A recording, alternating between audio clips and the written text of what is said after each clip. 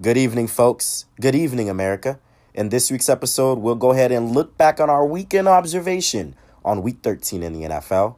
We'll also go ahead and talk about the power rankings in the NBA and what we saw.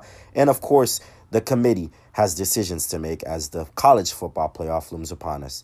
The Sebi Podcast Radio Show, live inside the studios at WNSC. Back here in 10 seconds. Let's get to it. This is Sebi Podcast.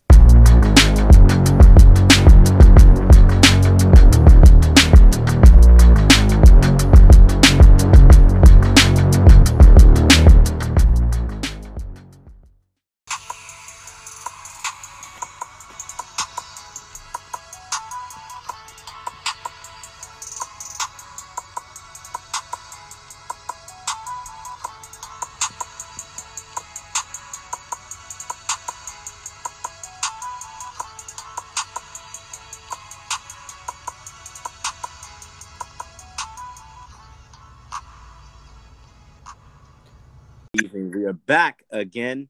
The Sebi Podcast Radio Show inside the studios, inside the studios at WNSC. My man, my ride partner, Mike Gray, again. And Mike, it's always a pleasure to have you here. I know you're pretty cold out there in the DMV area for sure. Oh, Sebi, this weather is terrible. Oh my goodness, I've always been a warm guy. I've always catered to the warm rather than the cold. I never really like being in the cold weather and stuff like that. And it's getting freezing up here. We just got a little bit of snow. It's getting bad. So, but we all good. We know how to adapt. We're going to adjust to the situation. Knowing how to adapt and morph into something is always good, but you might just be in the wrong state. You got to come out here. Sunshine State, Floridian, it's like a peninsula. It's like an island every year. Hot year round. You got to worry about the humidity, of course, but you might just be in the wrong state, Mike. Yeah, man, it's crazy. Spoken like a true Floridian, they're right there, Sebi. It's certain, like, our hot is not your hot. Like, I remember going to college with a few people from Florida, and they used to tell me, I used to think 80 degrees was hot. They'd be like, that's not hot to us. We used to it's not down there and stuff like that. So when you got temperatures exceeding 100 degrees and 90 degrees, and then you sweating, that's hot.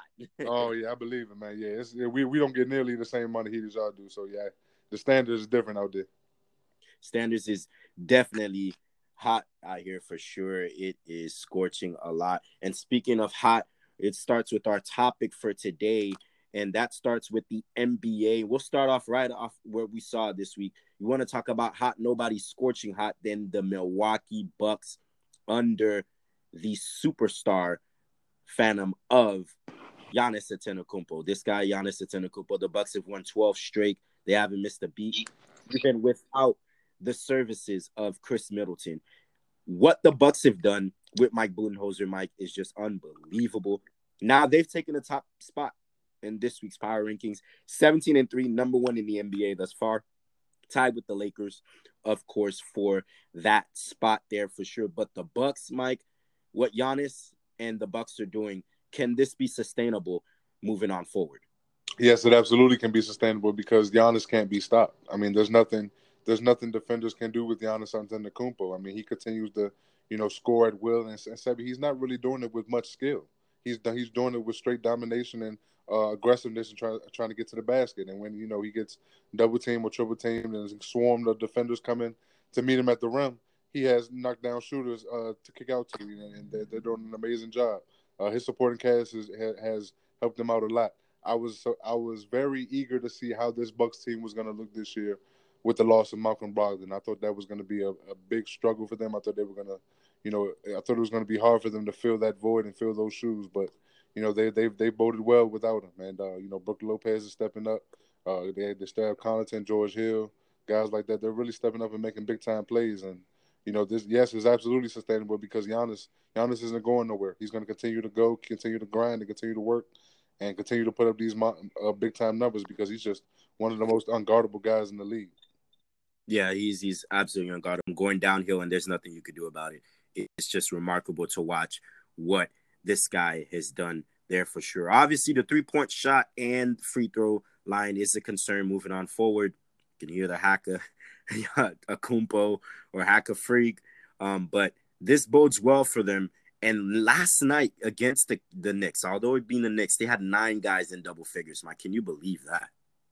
Yeah, they did, man. It's a collection of players that spread the ball around. Mike Budenholzer does a great job with that system and getting everybody touches and making sure guys hit their shots. And when everybody's hiding, when everybody's rolling, and they're playing within that style, there's some shots that could be had, and they've been playing great. And that was just one of those games where everything was clicking for them. Yes, they were clicking in all cylinders for sure. Speaking of clicking in all cylinders, just before the Mavs beat the Los Angeles Lakers, although they dipped from 1-2, but that's not a big dip. They're now 17-3. Obviously, their 10-game winning streak was snapped under the hands, of course, of Luka Doncic at home against the Lakers, but they've still been red hot. This is a team in the Lakers. They are top 5 in all offensive measures, in all offensive categories. LeBron James and Anthony Davis. There aren't enough superlatives to talk about these guys. They're just continue to ride momentum. And now the others, Mike, are starting to pitch in. The Carusos, Danny Green, guys off the bench like Kyle Kuzma and Avery Bradley. Now all of a sudden, these guys are trying to bite in a huge addition of Dwight Howard, where he's been a paint presence. So the Lakers are now at 2. And then, of course, the Toronto Raptors, Mike, no team made a bigger jump than the Toronto Raptors, 8-3. They're third now. They're 15-4. That's second in the NBA as in best records. Pascal Siakam, Mike, has probably earned himself an all-star game, starting position. This guy's been unbelievable. 25.6 points per game, about 8.5 boards. He is pretty much what Raptor fans miss from Kawhi Leonard. He's just slid in that role and just been big time for them. So the Raptors now, they're also with the Bucks. They're top 5 in defense, top 5 in offensive efficiency. That's something that bodes well for Nick Nurse, who's I think is an incredible coach. He doesn't get a lot of love because they're stuck out there north of the border. You got the Clippers that fall into 4th and 5 with the Mavs. Those two teams didn't slip. Any problems this week with the top 5? No, I don't. I have no problems with the top 5 this week. I mean, the Lakers dropped only because Milwaukee's on fire. Like you said, I'm glad to see that Toronto is starting to get the respect that they deserve because they've just gone on a tear. They played some heavy competition and they rose to the occasion. Siakam, like you said, he's not only is he putting up monstrous numbers, but he's doing it at such an efficient rate that it's really shocking. It's a pleasure to watch because to think about where this guy was 2 seasons ago, and to look at to where he is now, coming off the most improved player of the year last year, and a championship, you could just tell his confidence is skyrocketed, and it's manifested throughout the rest of this team. Even Fred VanVleet is putting up big-time numbers. This team is a team with elite depth. Adebayo is there. Nick Nurse has done a great job, and they're just riding that momentum from coming off a championship win. And who knows, man? Did they continue to play like this? They're a team that needs to be a force to be reckoned with in the playoffs in the Eastern Conference. But yeah, I love the Clippers jumping up as well because the Clippers have, ever since Kawhi Leonard and Paul George have come back, they've definitely asserted themselves and starting to show how lethal they can be as a threat as well. So I have no problem with this list from 1 to 5. No doubt as well. Luka Magic, of course, a huge signature win, probably the most signature win of the season thus far, beating the Lakers in LA for sure. But there has to be saying something for these Raptors, Mike, because now you're in trouble. This team is already unbeaten at home. They're 10-0. They're going to be tough to be at home. That's Scotia Bank Arena. They're the only team in Canada. So obviously they've got the entire nation behind them. You got the president, Masai Ujiri, is an exceptional GM. And of course, Nick Nurse doesn't get the credit and the dues that he deserves. And so you got Pascal Siakam, and you've got a nucleus of players that are around them as well. They've inserted VanVleet as the starting point guard because of the absence of Kyle Lowry due to injuries. And this is a team that you're gonna have. This is a team that's gonna be a force to reckon with in the Eastern Conference for sure. There. Let's talk about some stuff that we saw in the NBA news. Mike, James Harden. He dropped 60 3/4. Yeah, man, oh man, Sebi, that's a bad, that's a bad brother, Sebi. we're starting to see the similar, usage rate and the numbers that we've seen from James Harden in recent memory. But Sebi, I really like the fact that he didn't play in the third quarter. I mean, in the fourth quarter, excuse me. I really like the fact because that tells me that Mike D'Antoni and this team is thinking about the future, and then I think about the present.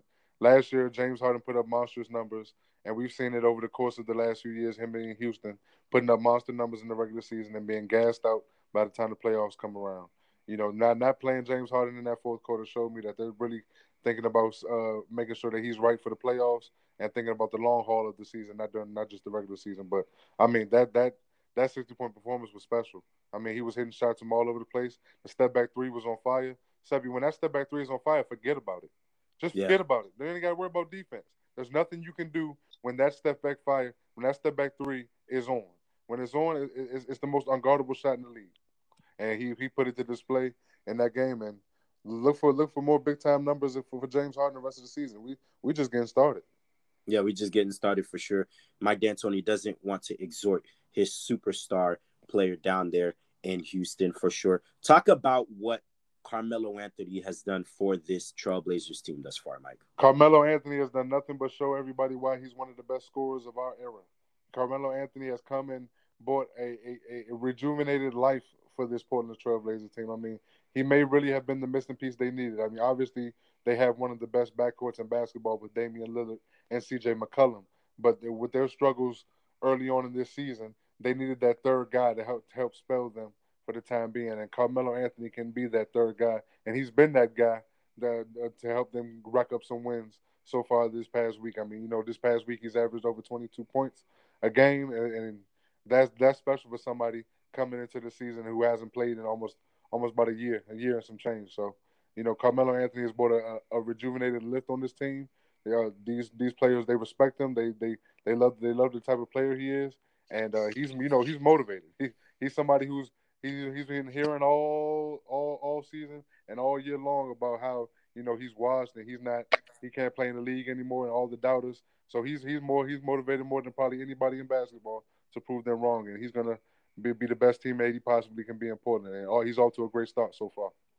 Definitely. They're probably the two quietest teams thus far that's making shockwaves right now. Not a lot of people talking about them. The 14-5 Miami Heat, Yep. and also the 12-7 Indiana Pacers. Yes. And those two teams, what do you see, Mike? And those two teams, I see two teams that just have a physical and a culture about them that is intact with everybody. With the Indiana Pacers, they started off the season very slow. I believe they was 0-3 or 0-4, if I'm not mistaken.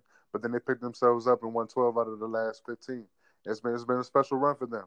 They've shown that Malcolm Brogdon has gotten more fluidity with this offense, and guys like Sabonis are stepping up big. It's a special basketball club, and when Victor Oladipo comes back all the way 100%, oh man, this is a team that's gonna scare somebody in the Eastern Conference. And for the Miami Heat, they just have a toughness about them. That Pat Riley mentality has worn down all the way to the players. And but even before Jimmy Butler came back this season, we saw how good this Miami Heat team was. And ever since he's come back, he's fit in the offense well. He hasn't tried to do too much as the best player, but fit well in within the system, and he's found his role. And they have guys that are just contributing on both sides of the ball. They're 14-5 now for a reason, and they deserve the position that they're in, and they've earned it. And these are two dark horse teams in the Eastern Conference that are definitely on everybody's radar to look out for. Definitely there. The Pacers are hoping for the return of Victor Oladipo. Meanwhile, you see with the Miami Heat that culture has trickled down from Pat Riley to the players. And Eric Spoelstra, I think we found out Eric Spoelstra can really coach his butt off.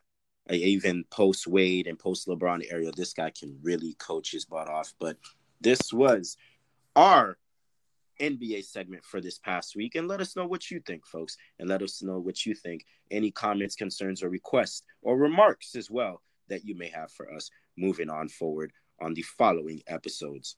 But wait, because when we come back, Mike, we turn and shift gears to our weekend observation. We shift gears to the other sport, the NFL. And if there isn't a lot to talk about, there might not be room. Tons of stuff to talk about. We'll be back here inside the studios of WNSC. The Sebi Podcast radio show on WNSC Radio. And Mike, breaking news. We'll get to this later on, but the college football playoffs, they've been revealed. Only one more week after this, Mike. One more week until the committee makes their final selections for the college football playoffs. Things are getting gritty. Palms are getting sweaty.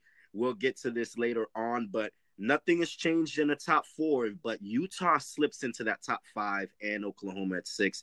And, of course, Nick Saban's Alabama Crimson Tide filed all the way to number 12. So we'll get to that later on. I know we got a lot to talk about that one, Mike. Yep, yeah, for sure, man. It was a great game on Saturday. It was a tough loss, but yeah, we definitely got a lot to talk about with that one.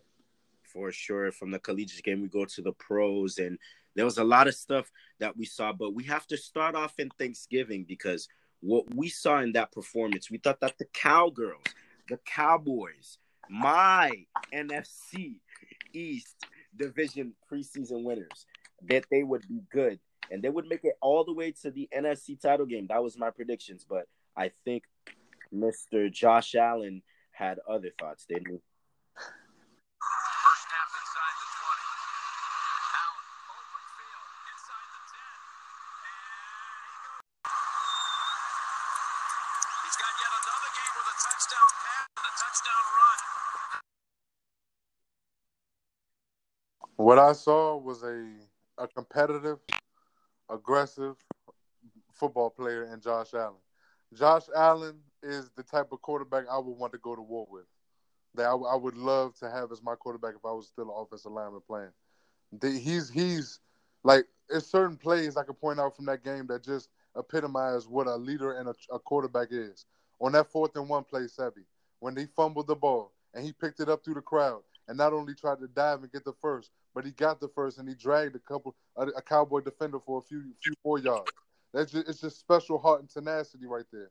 The emotion that he shows after scoring big touchdown runs and things of that nature. He's more accurate than people gave him credit for. He can use his legs to get out of trouble if need be. This is a special football player. He still has to work on some of his mechanics and still has a lot to improve only in his second year. But this is a special football player, Sebi, and this is a special football team. This is one of the best defenses in the league, top notch. Giving up the 7 points to Dallas on the opening drive, did the Buffalo defense. But ever since then, it was pretty much a lockdown session for the Buffalo Bills. Tre'Davious White had a very solid game. The defensive line, with Shaq Lawson and those boys were getting. They got some players, Ed Oliver. Oh, yes, yeah, Ed Oliver. They got pressure on Prescott and forced a couple of turnovers that really stifled this offense mentally. And the Bills just capitalized it, and they just look like the better overall team, just a total team. They look more prepared on that Thursday night football game. They look like they were motivated to prove that they were really a for real football team. And they kept hearing all the noise of, we haven't beaten anybody. Oh, this, that, and the third, they haven't been, but they have 8 wins, and now they have 9 wins because they continue to play on who's on their schedule, and they continue to work and take game by game. You heard Josh Allen after the game. He said, "Look." He said, we won 1 game. We got the 9, which means that every week we got the 1, we got the 2, we got the 3. They take it week by week, and they've got the 9 wins. They take it win by win, and that's exactly what they've done. That's the mental approach that winners take, and it's worked for the Buffalo Bills, and that's what we showed. That's what they showed on Thursday night of Thanksgiving in Dallas. Wow, that's right. I see 2 teams here, one with an identity, the other team doesn't. Yep. We know what the Buffalo Bills are. They want to smash you in the mouth. They want to play exceptional defense, which they did, and they got some dogs on that defense. But not only that, Josh Allen, 6'5", 240. He looked like the second coming of Joe Montana. This was eye-opening to me, Mike, because the Bills they don't really get a lot of national televised games, and so with the national stage, getting a chance to see what Josh Allen and what this offense can be with their running attack with Singletary. I think he's going to be very good for a very long time, especially learning behind a Hall of Famer like Frank Gore. And then the weapons that they have outside.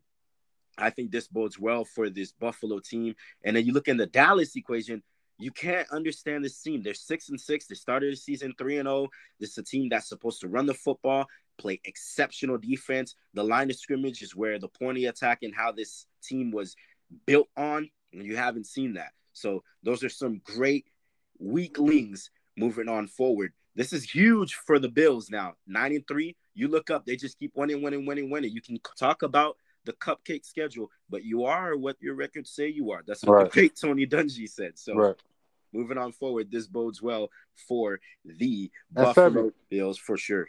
And Sebby, not only that, with the Patriots loss on Sunday, the Bills only one game back, and they play the Patriots one more time this season. We're winning that game. They definitely just put some more pressure on the Patriots because that division is not wrapped up just yet. Yes, the division, the AFC East. Also, we call those AFC least. All of a sudden, might be the AFC Beast because now these teams are fighting into it. The Bills and the Patriots are neck and neck. We're only one game behind. Speaking of a beast, there's a guy that plays in Tennessee. He wears number 22, and he's just a sledgehammer, isn't he? Oh, he sure is. He's one of the top running backs in the league, and he has to be in that conversation given the quarterback play that he's had throughout his career compared to other running backs. Derrick Henry is special. I mean, he was like that in college, Heisman Trophy winner, and he's carried that momentum into the end. Yeah, definitely there. Derrick Henry is just a ferocious back, and the 4th and 1 was the game that point where it was 17-7 the Colts, and then 4th and 1.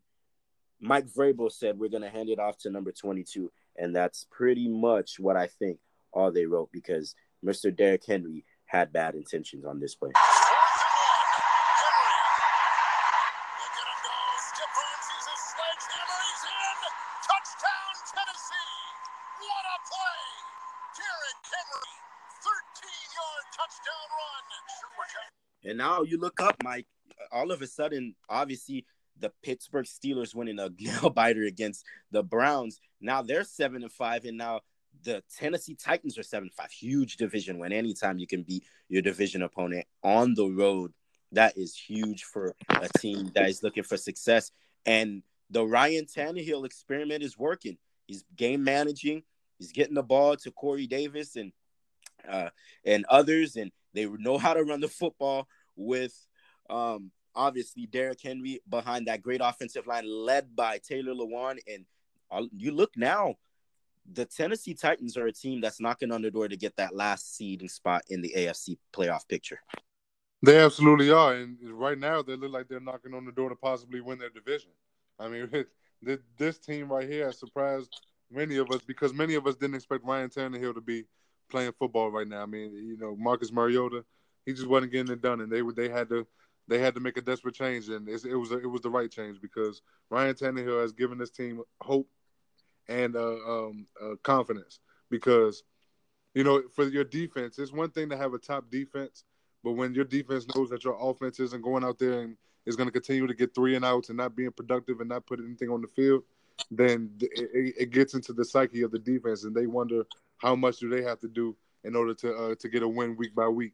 So now you have somebody like Ryan Tannehill who help puts up points and can secure that opportunity for them. And now this entire team is riding behind that, and they're riding the coattails, Sebby. Not many people in the media are talking about them. Not many people are giving them that credit.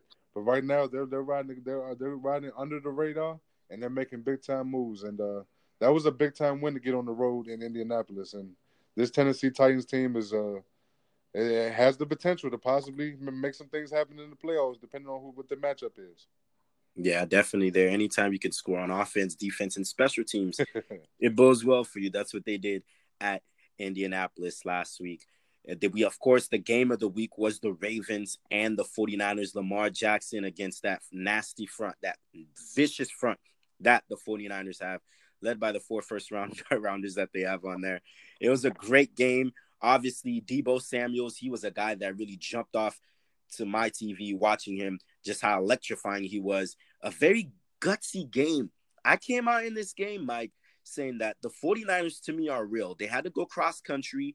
The time zone is 3 hours ahead of you from the East Coast to the West Coast. You going into Baltimore, there aren't any moral victories, but to be able to neutralize Lamar Jackson, an offense that was putting up 35, 37, 40, 45. I mean, to only neutralize him to 17 points was huge. But at the end of the day, one team has Justin Tucker, and obviously the other team doesn't because he kicked this game any further.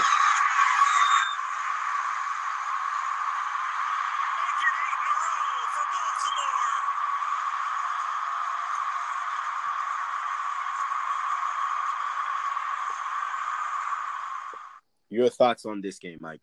It was a beautiful game, Sebi. It was a physical football game. It kind of reminded me of the type of football games that we saw back in the day.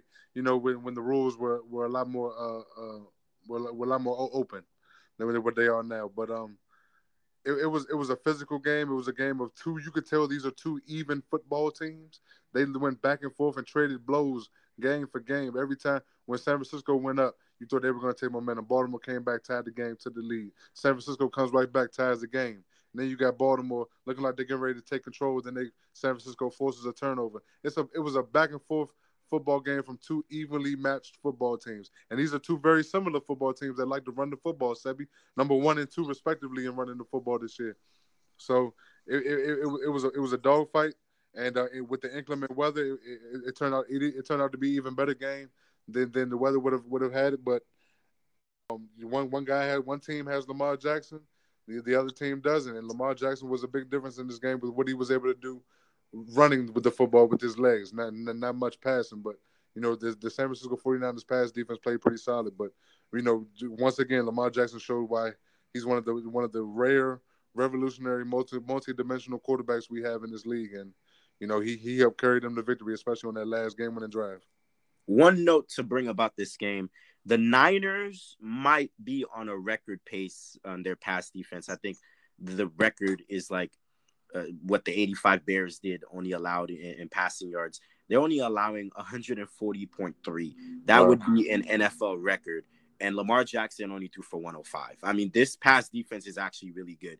And it helps to have a front four that can get home because obviously you get a lot of those coverage sacks. But we're finding out that this Niners back end is good and they're not just good up front. So that's something to keep an eye out for sure. But the difference is even if Lamar Jackson throws for 105, he had over 100 on the ground. I mean, this guy is unbelievable. He is a rare breed. You don't find these growing on trees. It's just unbelievable what he's done. This is 8 straight for Baltimore. Now, all of a sudden, with New England losing, they get that top seed in the AFC playoff picture. Yes.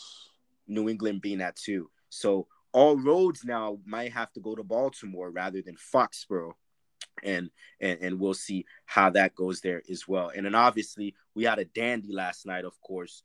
The Seattle Seahawks and the Minnesota Vikings.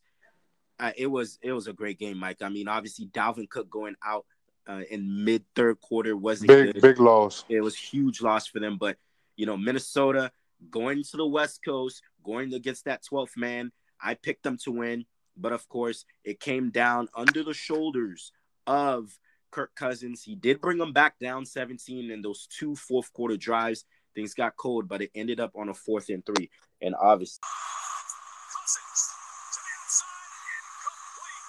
He was looking for Irv Smith, and they'll turn it over on down. the ball game. The Seattle Seahawks now all of a sudden, Mike, with the 49ers losing at Baltimore, and obviously the Seattle Seahawks having the win against them, they flipped from the 2 seed to the 5th seed to the 2 seed. Obviously, the Saints beating them head to head made them slip to the 2 seed. So now, if you're the Niners, you're saying all these great wins that we started all off, all of a sudden, how we go from 2 to 5. So this is huge, dangerous, doing dangerous things, and that's probably the best quarterback in the NFC if you're looking for a guy within Russell Wilson skills. Yeah, he's playing phenomenal football right now, and he has this team rolling. And you're absolutely right. And Sebi, it's funny you bring up New Orleans because guess who San Francisco has to play on this week? New Orleans. So it's one of those situations where it's like, that's wow, huge, Mike. That's a huge game. In New Orleans, Sebi, it's big. Oh, it's huge because, San Francisco, and by default, could easily go to be 10-3 by the end of the season and drop from 5 to whatever because the competition they probably facing 2 of the top 5 teams in the league the last 2 weeks with Baltimore and New Orleans. It's one of those situations where it's like it's tough because yes, you're playing so well, but when you look around the league and you look at the other teams in the NFC, they're playing as elite as you are. With the New Orleans is, with the Seattle's, they're up there running with you, running and gunning right there with you. So it's like, you have to continue to put your foot on the gas pedal, and you have to win some games in the regular season that where you probably not playing your best football, or you probably are an underdog to win. You have to win those big time games to help put you over the hump, because the competition for San Francisco is big time this year.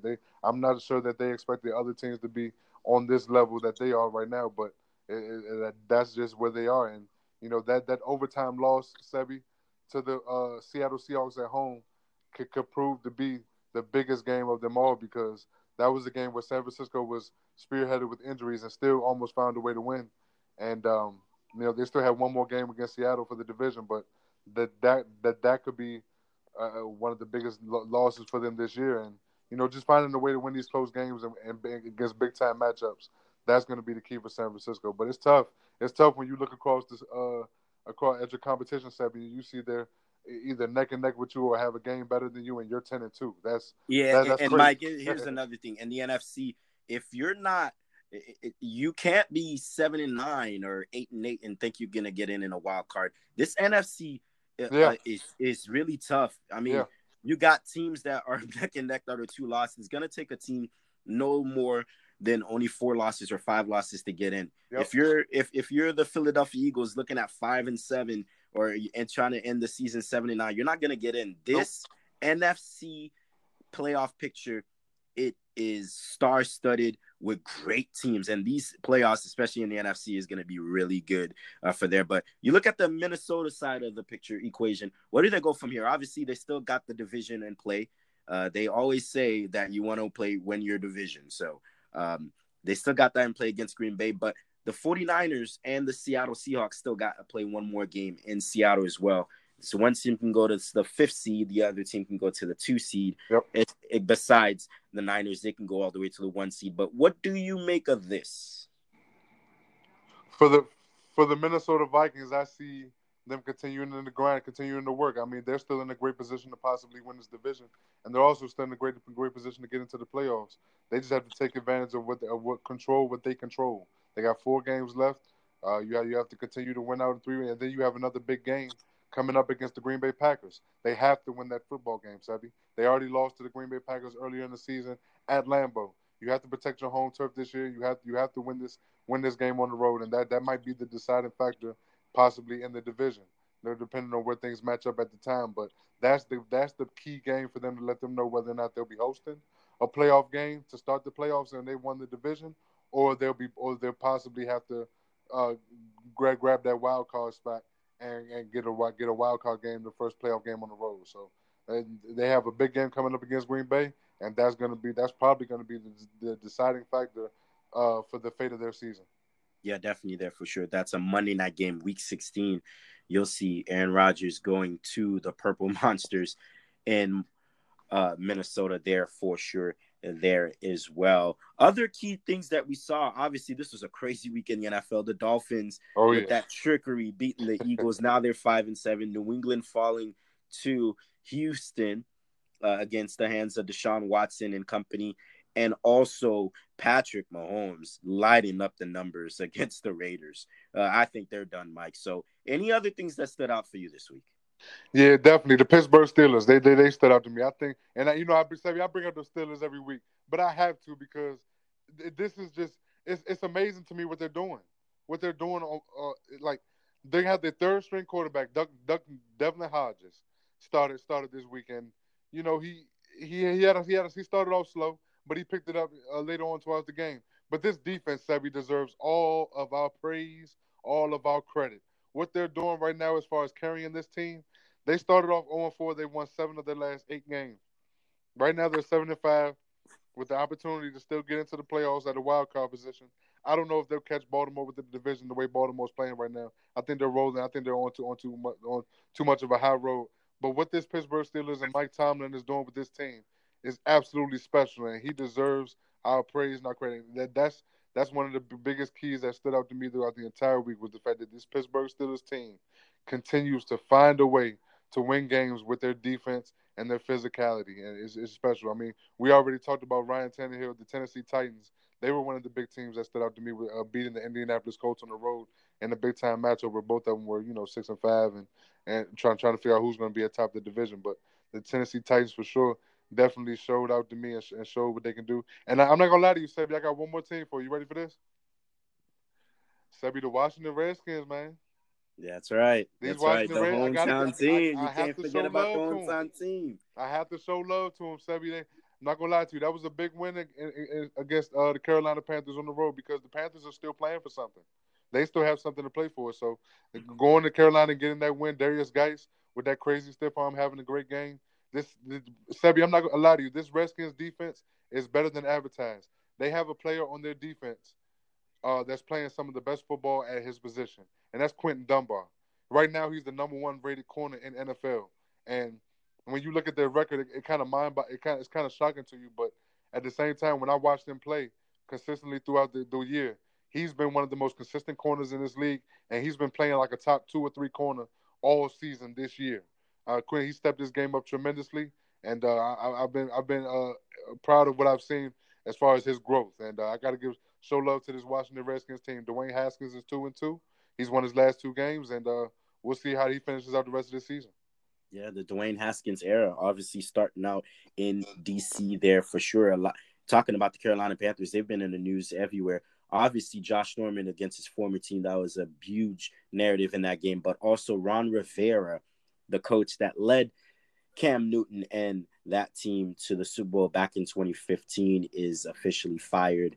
Now they're looking to turn the page. They have Perry Fewell, defensive coordinator of your New York Football Giants, as interim, Mike. So I know you're excited with them having an opportunity to get a chance to coach the Carolina Panthers on defense there for sure. Now being the head coach there as well. So speaking of the Panthers, they have to go this week to the Falcons. And that starts off, Mike, week 14, our week 14 pick'ems. We'll start off on Thursday. Obviously, the Cowboys and Bears played on Thanksgiving, so they got to play again on Thursday. It's only right. Both teams getting the same week, nobody getting an extra day. So you got the Cowboys in Chicago. This is tough, Mike. I'm tired of taking the boys. They were my pick to win the NFC.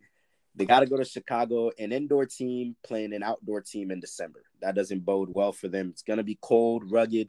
It's the last time I choose the Cowboys here. I'm going to take them on the road. If they they screw me again, that would be the last of Jerry Jones' team. But they give me the Cowboys on the road. Give me the Cowboys on the road as well. But I'm like you, Sebi. I'm not too confident in this pick. I don't like how the Cowboys have been playing the last few weeks. They look mentally they look uninspired. They look unmotivated. They look like they lack confidence. They look, like you said, they lack an identity. They don't know if they want to be a running team or they want to dominate through the air with Dak. I mean, I'm confused about this team, but I'm going to pick them anyway because talent for talent, they are better than the Chicago Bears, and they should win this game. And this is do or die times for them. I mean, you heard about Ezekiel Elliott talking about it's been chippy at practice the last few days or so, and they're extra motivated. I mean. At 6-6, I don't think you really need to be that much motivated. But, at the same time, I'm going to go with the Dallas Cowboys one last time to possibly win this game. Definitely, for sure. Here's a good one. Lamar Jackson takes his trip to New York, but not New York that you know. They're going to Orchard Park, north of New York, against the Buffalo Bills. So You got 9-3 Buffalo versus 10-2 Baltimore. This is interesting. This is tough. But Mike, I'm actually going to do it. Give me the upset. I like the Bills at home. Mm-hmm. Obviously, Lamar Jackson is a human joystick. This guy is unbelievable. He's going to get his yards, but I think Buffalo has the defense to neutralize things, much like what the Niners did, holding Lamar Jackson to 17 points. I think if they do that, they're at home. I like the crowd to get into it. Give me the Bills at home. Give me the Bills at home, Sebi. I actually agree with you, and I think this is one of those situations where the Ravens are playing the wrong team at the wrong time, at the wrong place. If this was in Baltimore, I would go with the Ravens. But because they have to travel to Orchard Park, play in those conditions, and also play against this defense, who is going to be motivated to hunt down Lamar Jackson. And I just think this is an opportunistic defense that's going to make plays and make things uncomfortable for this offense. And give me the Buffalo Bills as well. I think they win this game at home. Yeah, they win this game at home. 10 days to prepare. They played in Thanksgiving. Yes. That may help them for sure as well. You got the Colts going to the Tampa Bay Buccaneers. Tampa Bay, they've won 2 straight, Mike. And they were a team that I didn't pick last week. I had the Jags, and they definitely put a beat down on the Jacksonville Jaguars, last week. The Colts, not the same team that they are at home. I like Tampa Bay here. It's gonna be hot. Give me the Bucks. They've been playing good. Give me the Tampa Bay Bucks as well. I like how they've been playing lately, and I think they can continue this momentum that they have going on right now. Jameis Winston has been playing some solid football. You know, he's not turning the ball over nearly as much as he did to start the season. So yeah, I like the Bucks to continue to ride this momentum. Give me the Bucks.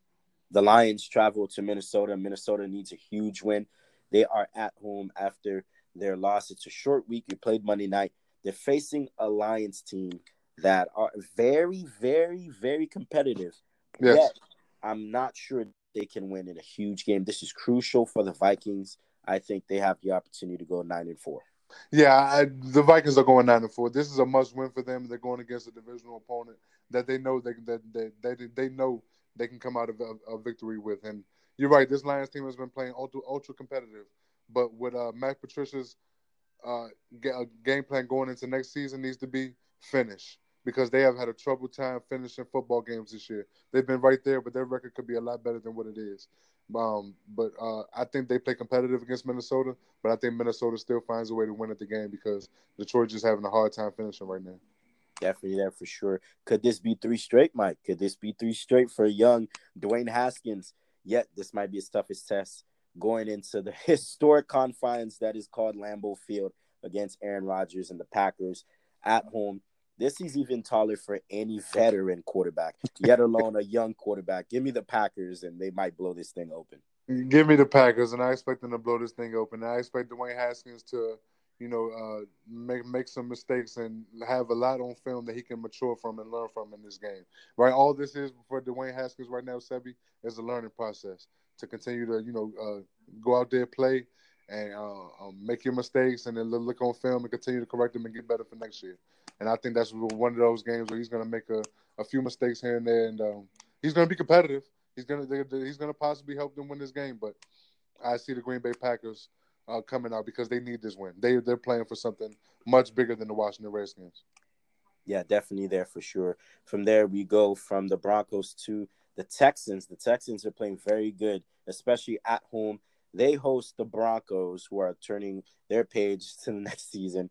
Deshaun Watson's been playing out of this world, out of his mind. I like the Bulls at home. Sebi, I like the Denver Broncos on the road. I like this Denver team. This Denver team is very competitive, and I was impressed with what I saw from Drew Lock last week against the San Diego Chargers. Give me the Denver Broncos on the road. I think they ride that defense, and I think Drew Lock makes some big plays to win the game on the road. Give me the Texans. Give me the Broncos, and I think the Texans might have a possible mental meltdown after that very emotional win against the New England Patriots. A lot of great games this week, Buffalo and Baltimore. The next one is the 49ers in New Orleans. This has the opportunity to be a playoff atmosphere vibe. It's in the Superdome. There's a lot of implications here. Saints, they want to keep that 1 seed in the NFC, but the Niners, they want to have an opportunity to keep that 1 seed and hopefully have the Seahawks lose a couple games slipping up. 49ers, they just went to Baltimore. They got to go to New Orleans. If this game was at Levi Stadium, I would take the Niners, but it's at the Superdome. Drew Brees is very tough to lose there. I like the Saints at home to win by a field goal. I picked Baltimore last week to win by a field goal. It might just take the same thing to beat this Niners team. I hear that. You're absolutely right. I think it's going to be about the same thing against this Niners team as well. But give me the New Orleans Saints at home because I love Drew Brees at home. I love the way this team plays at home, and I think the crowd noise. I think Jimmy G will struggle a little bit here and there, but I think it's still going to be a competitive football game. But that's going to come down to the wire. But give me Drew Brees and this New Orleans Saints team at home. Definitely, they're the Bengals taking on the Cleveland Browns. Cleveland fought, and they're still in the thick of things of the AFC playoff picture. Obviously, they need help. Tennessee got to lose, Pittsburgh got to lose, and some other teams have to help them out as well. But they're at home at Paul Brown Stadium. The Bengals got their first win. Andy Dalton came back in the lineup. I don't even think that will be enough. Give me the Browns to probably feast in this holiday season at home. Give me the Browns to win this game as well. I think Andy Dalton and the Bengals will actually play competitive in this game, but I think that it'll come down to the wire, and I think that Baker Mayfield and this Browns team, who's won I believe 3 out of the last 4, is gonna make amends for that loss against Pittsburgh and make things happen. Give me the Browns at home. The Carolina Panthers and the Atlanta Falcons, an old South rivalry. The Falcons losing on Thanksgiving Day. This is a team that you can't really understand. They've been battled with injuries, obviously. But you got Carolina. They've got something to play for. They lost their coach. They're wanting to get the respect of their new head coach in Perry Fewell. I think they're going to play very well. I think they're going to play for him. I like what I've seen from Kyle Allen, and I think CMC, Christian McCaffrey gets loose. Give me the Panthers as an underdog on the road. Give me the Panthers to win as well. I like the Panthers to win this game. Christian McCaffrey might go off. He struggled a little bit against the Washington Redskins. That offense struggled pretty mightily as well. So give me the Carolina Panthers on the road. I just don't trust the Atlanta Falcons. Wow. You got the Dolphins and the Jets. Dolphins coming off a huge win. Probably the biggest win of their season against the Philadelphia Eagles, a team that was trying to get in. They played the Jets, who I don't know what anemic performance they had last week against the Bengals. Dolphins, I know they have a bad record, but they've won 3 of their last 5 games. I think this is going to be very competitive, Mike. This is an AFC East rivalry. Both teams know each other. This has all the smellings to be very dangerous. The Dolphins have been playing very well. And you know what? I'm going to go with the Dolphins here. Another Fitzmagic performance? Maybe. I like the Dolphins here. As crazy as it sounds, give me the Dolphins on the road in New York. Sebby, give me the Jets at home, only because I love the way this Jets defense plays at home. Jamal Adams and this defense, they really rise to the occasion when they're playing in MetLife. They have one of the best run defenses in football, and I feel like they're going to make it. Miami's going to make this competitive because they've been playing great football for the past few weeks. And I think they're going to make it tough, but give me the Jets at home, and I think this is going to be one of the best games of the week, Sebby, as far as, tight back and forth games. But give me the Jets at home. Definitely there. You got the Chargers and the Jacksonville Jaguars. The Chargers, I know it's too late, but December is also Phillip Rivers' month, and his record is unbelievable in December. They got to go to Jacksonville. Jacksonville, I don't understand what it is. That might have been an $88 million heist that they paid for Nick Foles. They benched him. Gardner Minshew may start this week. That might give him a boost. Ooh, this is tough. But you know what? I'm going to take the Chargers. Phillip Rivers plays very good in December. Give me the Chargers on the road. I'm going to take the Jacksonville Jaguars at home. I think they, rises to the occasion, coming off the loss they had against Tampa Bay. On Sunday, I think they continue to hold surge at home, and I think they are motivated to get revenge coming off that loss. And I think they play competitive and play very well in order to win. Give me the Jacksonville Jaguars at home to win this game. From there, you probably have the game of the week this week. You have Patrick Mahomes in that explosive offense of the Chiefs. They've got skill position players everywhere. They're going to Foxborough versus a historically dominant defense, especially a secondary. This is going to be a great chess match. Andy Reid and Bill Belichick, the premier coaches in the NFL. This is always a dandy. Woo, boy.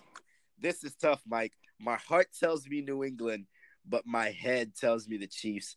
This is tough. It's in Foxborough, and that is big. It's in Foxborough. I think I'm going to lean towards the Patriots because they're at home. But when you're paying Patrick Mahomes, you better put up some type of numbers on offense. This is tough. Give me New England. Their defense, they play very good at home. I like how they match up against the skill position of the Chiefs. Give me the Patriots. Sebby, give me the Kansas City Chiefs on the road. I don't trust this New England offense to put up a good amount of points. When you play against the New England Patriots, if you put up 25 to 30 points, you have a chance to win the ball game big time because the way the offense is playing, I don't see Tom Brady in this offense being able to put up over 20, 25 points. So if you give me the Kansas City Chiefs, I think they score about 27 to 30 points. And I don't think Tom Brady and this offense will be able to match it. So I think the Chiefs will win on the road. Wow, what a huge win. Patrick Mahomes will finally get his first win against Bill Belichick there for sure. The Tennessee Titans going out west to take on the Raiders. That's right. The Raiders, probably only 2 home games left for the Raiders before they head to Las Vegas. That's right. Weird, right? The Las Vegas Raiders. That's a tongue twister there. We got to start getting adapted to that. But the Titans, they've been very good on the road, and a huge win against the Colts last week. Can it be repeated? I think it can. I think defense travels, and they have a running game. December, you need a great defense and you need a running game. That is the recipe for success. I like the Titans on the road. I like the Okay. Oakland Raiders at home. I like the Oakland Raiders because they're coming off those two games on the road where they got shellacked against the New York Jets and the Kansas City Chiefs. I think they come back home and they prove what type of team they've been majority of this season, and they get back on that with that winning streak. So give me the Oakland Raiders at home to win this game. A very tough physical game as well. Yeah, very tough and physical game for these guys for sure. Mike's Pittsburgh Steelers. We're not his Pittsburgh Steelers, but it's a huge advocate for black and gold. They're going to the desert against Kyler Murray. I thought that would be an interesting game last week. I picked the Cardinals to win, but boy, the Rams really showed out. I think the Pittsburgh Steelers show out. And not only that, they've got some of the best fan base in the country. I think they show up in the desert as well with that fan base. The Terrible Towers will be there. Give me the Steelers on the road. Give me the Steelers on the road, but it's going to be a home game. In Arizona, you don't give it to whenever a big-time team comes in, it feels like the road team is the home team. And that's exactly what's going to happen in Arizona. It's going to feel like it's in Pittsburgh, and I think the Steelers are going to treat this like a home game and continue to, ride that wave. So give me the Pittsburgh Steelers. I like how their defense is playing. And I like them to win this game. Depends win this game for sure. Sunday Night Football, huge one, Mike. Sunday Night Football. It's an old NFC West rivalry. You've got the Seattle Seahawks already now looking at the 2 seed and on top of the division, the NFC West. They got to go to L.A. Dangerous taking his silence to L.A. against the Rams on Sunday Night Football. This is really interesting, very intriguing. The Rams aren't out of this in the NFC. So after that huge performance last week, and this is gonna be a tough one. But you know what, Mike? Give me the upset here. Goff threw for 424 last week, although being the Arizona Cardinals. But Todd Gurley ran for 95, and Robert Woods ran a caught over 170. They're at home. Historically, that front with the Rams gives Russell Wilson problems, especially Aaron Donald and company.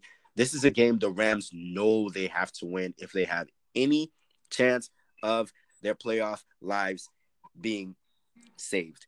Give me the Rams at home. If this was in Seattle, I would have taken Seattle. This is in LA, and I think that the Rams get it done. I think the Rams get it done as well too, Sebi. I think this is their last chance to really show the makeup of a championship team that they showed they were in the NFC last year. And I think in a big game like this against a divisional opponent, they'll be revved up and motivated and ready to go. And I expect them to put on the show and make some big plays and win this football game at home. Give me the Rams to win in the Coliseum. Yeah, for sure. Obviously, the division, you can forget about that. They've already got 5 losses. But if they want to get into that NFC playoff picture, they need to get a huge win on Sunday Night Football. I think the Stars will show up there. Monday night, Michael's New York Football Giants. They're on national TV.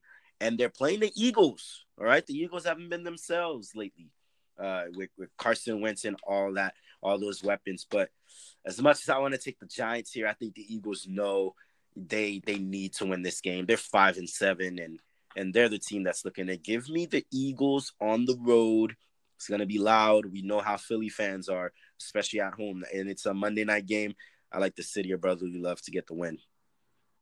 So, give me the Eagles, and there really isn't much to talk about. I'm actually surprised this is a Monday Night Football game. I wouldn't be surprised if before Monday they actually switched this game with another game to take us off of Monday Night Football because nobody wants to see this matchup, Sebi. Let's just keep it real. My New York Football Giants are playing absolutely pathetic. It's one of those situations where it's a learning curve right now. We're just not the team that we want to be right now, and the Philadelphia Eagles are playing for everything. This is their game on the line. They can't lose this game. So give me the Philadelphia Eagles. The Philadelphia Eagles to win big as well. And those were our Week 14 picks.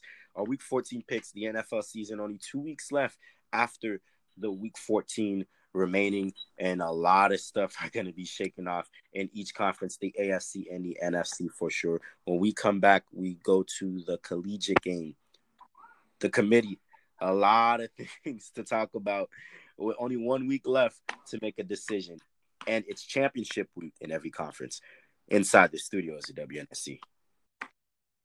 Hi, I'm Fanny. I'm Cecilia. I'm Joanna. And I'm Alwyn Jr., and we are Precise Tax and Accounting Services in Central Florida. And we would love to give a special thanks to Sebi Podcast Crew for keeping us up to date with everything sports during this busy tax season. Do you find yourself overwhelmed by the changes in our new tax law? Or would you just love to have the peace of mind that comes with dealing with a well-informed professional? If so, reach out to us for any of your tax, accounting, or small business needs, and be sure to let us know that Sebi Podcast sent you. Thank you. What's up, everybody? We at it again in Orlando. You know, Pride and Honest putting it in. We got Celine Orlando ball, so you know what I mean. We getting ready to do a little dirt out here in Orlando. Had to hit that. Come on, man. You know what's going down. We also have Bossa Engineer, and don't forget we got Ball and Beauty. It's gonna be coming out of where we at, Winter Park, where we at, and we gonna flood the streets. Ha! Make sure you get your tickets. DM, Instagram. It got to be on Eventbrite, right? Lord Durkin, you heard what I said. Bossa Engineer that. Bossa Engineer that. Ball and Beauty, where we at? Winter Park, you heard that. Come on now. Come out there and celebrate. Make sure you come and participate. And you know where Pride and Honor's gonna be out in Orlando doing the best that I can. I appreciate y'all. Namaste. We are back for our last segment today on the studios at WNSC, the Sebi Podcast Radio Show with your host, Sebi, along with Michael Gray here. Our last and final segment today is proud and sponsored by, that's right, Revamp Barbershop. Revamp Barbershop. Ricky, Chandler, and the entire gang located on the campus of University of Central Florida. All your beards, cuts, edges, facials, you name it, you got it. Hey, Mike, I even got mine earlier on this week. If you're looking to get a nice shape up and you're in the Central Florida area, I might even take you there. Tell them myself or even Mike sent you. And Mike, we shift gears to the college game. And whoo, Mike, things are getting tight. You got LSU, you got Ohio State still at number 1, Clemson being steady at number 3, and UGA being the Bulldogs at number 4. And that's your top 4 this week, and nothing has changed. Do you have any problems with the committee staying with the top 4?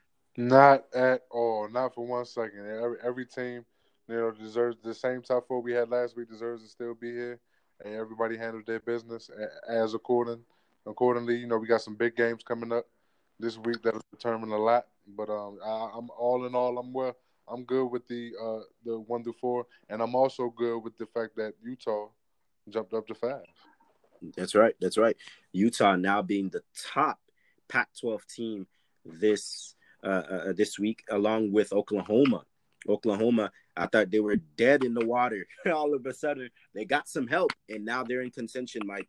So now all of a sudden, you got your top 6, and now it's championship week. So biggest games this week, you got number 4 Georgia against number 2 LSU. That's going to be in the Mercedes-Benz Stadium in Atlanta. This is a game for the SEC title game. If Georgia were to win, I think they would probably move up, probably 2 spots, maybe get to that 2 seed. Maybe LSU drops 4, or even one of those other teams get in. But I think obviously LSU can afford a loss here. I don't think Georgia can, because if they do, they'll be outside looking in. The Pac-12 championship. You've got Oregon going against Utah in the Pac-12. Utah getting a chance to get in. They say, America, if we win and Georgia lose, we deserve to get in. But Lincoln Riley's team is also there as well, because Oklahoma has to play Baylor again in the Big 12 game, a Big 12 championship game early on this year. You know what happened. They were down 25, and Jalen Hurts engineered that drive starting in the third quarter to come back. So a lot of big games and a lot of implications. Mike, my thing to you is this: at the end of next week, who will be in the top 4? My top 4 will be LSU, Ohio State, Clemson, and Wow. I'm gonna say Utah, Sebi. I Wow. say Utah because I don't see Georgia beating LSU for the SEC championship, and I think the biggest key for that is how LSU is going to beat them. You know, if Georgia possibly makes it a close game and it's a dogfight, and it looks like it's a battle between, either team could have won it, then I think Georgia stays top 4. If LSU goes in there and they dominate and they win by, double digits, multiple touchdowns here and there, I could see Georgia moving out of that number 4 and possibly Utah moving up depending on if they win their conference championship in the Pac-12. So it's going to be interesting. It's going to be interesting. I see those being my 4 teams, Utah, because I see Utah winning the Pac-12, and I see Georgia losing in the SEC championship by more than, That is huge, Mike. That is absolutely huge. So the Utes out there, the Pac-12, all these years they're saying that we never get any recognition. Oh, yeah. They would get a chance to win. My top 4 would be, I think LSU dips to number 1 because obviously beating Georgia and one of the teams in the top 4, I think that would be a little bit ahead of Ohio State. Yeah. So I think they'll go 1. I think Ohio State stays at 2 and Clemson at 3. But you ready for this drum roll, Mike? I think Georgia loses, obviously. I think Oregon knocks off Utah as an upset in the Pac-12. And I think Oklahoma gets it done against Baylor a second time. That would mean Lincoln Riley and Jalen Hurts team get in that last final spot. Mayhem, the last day of the college week and championship week. I think that's what happens. Sebi, you see Oregon possibly getting in with 2 losses? No. I think Oklahoma gets in 1 loss. Oklahoma, got you. Okay. Yes, because that would mean Georgia would have 2 losses.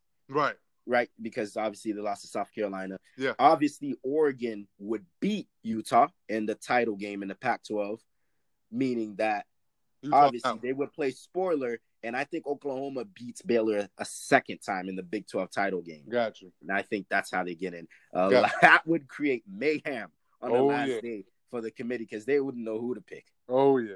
They wouldn't. And then you put Jalen Hurts back in the conversation of, possibly bringing the national championship home. He's going to be motivated coming to his new team and stuff. So that's major right there, Sebi. That's major. Yeah, and this would probably be the matchups. You would have in one semifinal, one national semifinal, LSU versus Oklahoma. You want offense, you're going to get all the offense you want. And then you're going to have Ohio State against Clemson. Mike, a lot of teams not talking about Clemson. Dabo Swinney came out this week and they said that their haters are talking because they don't want to see us in. With all the noise that they're talking about LSU and Ohio State, slowly and steady, I know Clemson hasn't played anybody, but they've been dominant and they're still the defending champs. I think the defending champs, they may have a chip on their shoulder because there's teams that are saying they would take Ohio State or LSU against them. Your thoughts on that? Yeah, but based on the competition that they played, that other teams have played compared to Clemson have played, you have to understand why people have Clemson, kind of questionable as far as where they are. But at the same time, they are what their record is. They haven't lost a game this year. And they have been dominant against subpar competition, but that's not their fault. They got to play the game. And, Clemson has always been a team that plays subpar competition and then turns it up. And the ACC's continues that momentum. Yeah, right, exactly. Continues that momentum when they have to face tough competition. So this is nothing new for Clemson. This is right down their alley. This is around the time of the year where they start playing tougher competition, some of the best teams in the country, and they prove why they're in that conversation. So this is not foreign territory for them. They will respond to the moment, and they understand that once you get into college football playoffs, you control your own destiny, and that's what they intend to do. Something tells me, Mike, this Clemson team is dangerous still. Yeah. If they get out there, something tells me this. Obviously, they've heard the noise. They've been playing subpar competition all year. Excuse me. Probably their biggest game this year might have been against Texas A&M. Even if that, because Texas A&M had a poor season, but even besides that, they've just been quietly under the radar. And I think if they were to get in a position in college football playoffs, Do you want to have Ryan Day? Do you want to have Ed Orgeron, who's an exceptional coach for LSU? Or if you want to have Lincoln Riley, because Dabo has done it and he's gotten it done. So Clemson would be a very dangerous team in a 3 seed. And that's dangerous for any national title team to have a chip on their shoulder. Yeah, it sure was, Sebi. And, you know, just when you talk about these great players on the field, you know, it's nothing. It means absolutely nothing if you don't have a great coach to put them in position to be successful. And that's exactly what all of these coaches are doing. And, you know, hats off to them. And they're showing why they're in the top 4 conversation because of what they're able to do, you know, with these kids and putting them in positions and bringing the best out of them. Last thoughts before we leave here, Mike. What do you make of Ohio State beating down on their rivals? Obviously, Michigan and Ohio State was the biggest game last week, the marquee matchup in the last regular season game of the college season. Obviously, you know, Michigan makes it tough early, but J.K. Dobbins, I mean, this guy is really good. I know Justin Fields get a lot of the praise, but he had 4 touchdowns total, 3 on the ground. And then, of course, Justin Fields, what he's done. This Ohio State offense looks explosive. They've been explosive all year. So beating down Michigan, Mike, how they did. And this is 8 straight now. They beat Michigan State for 8 straight years. The Wolverines. So John Harbaugh, he's in the hot seat. I'm not sure if he'll return. But what do you make of Ohio State as they look probably a sure lock to get in the college football playoffs? They're definitely a sure lock to get into the college football playoffs because they're one of the most complete teams in college football right now. Offensively, defensively, top to bottom, they have superstars on both sides, and their superstars, their big-time players, are playing like superstars.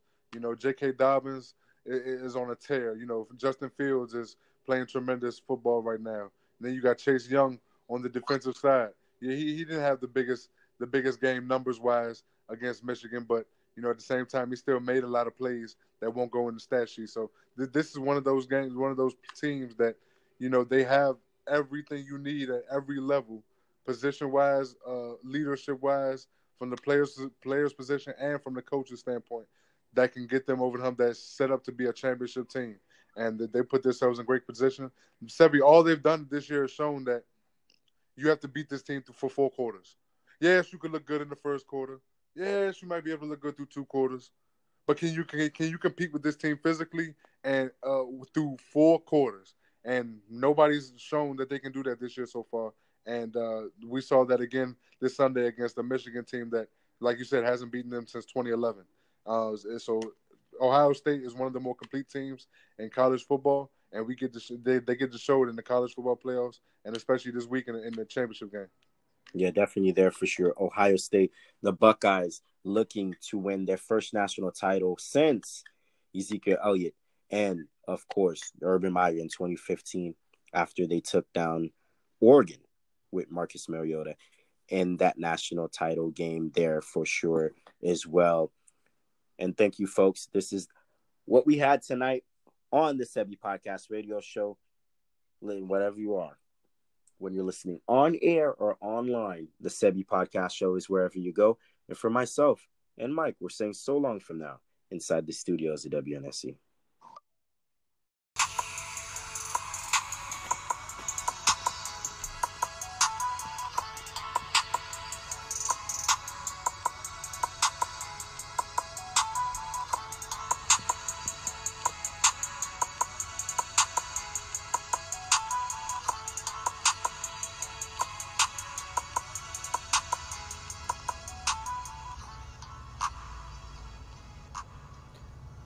You've missed some of our recordings or some of our episodes? Have no fear. The Sebi Podcast experience is still here.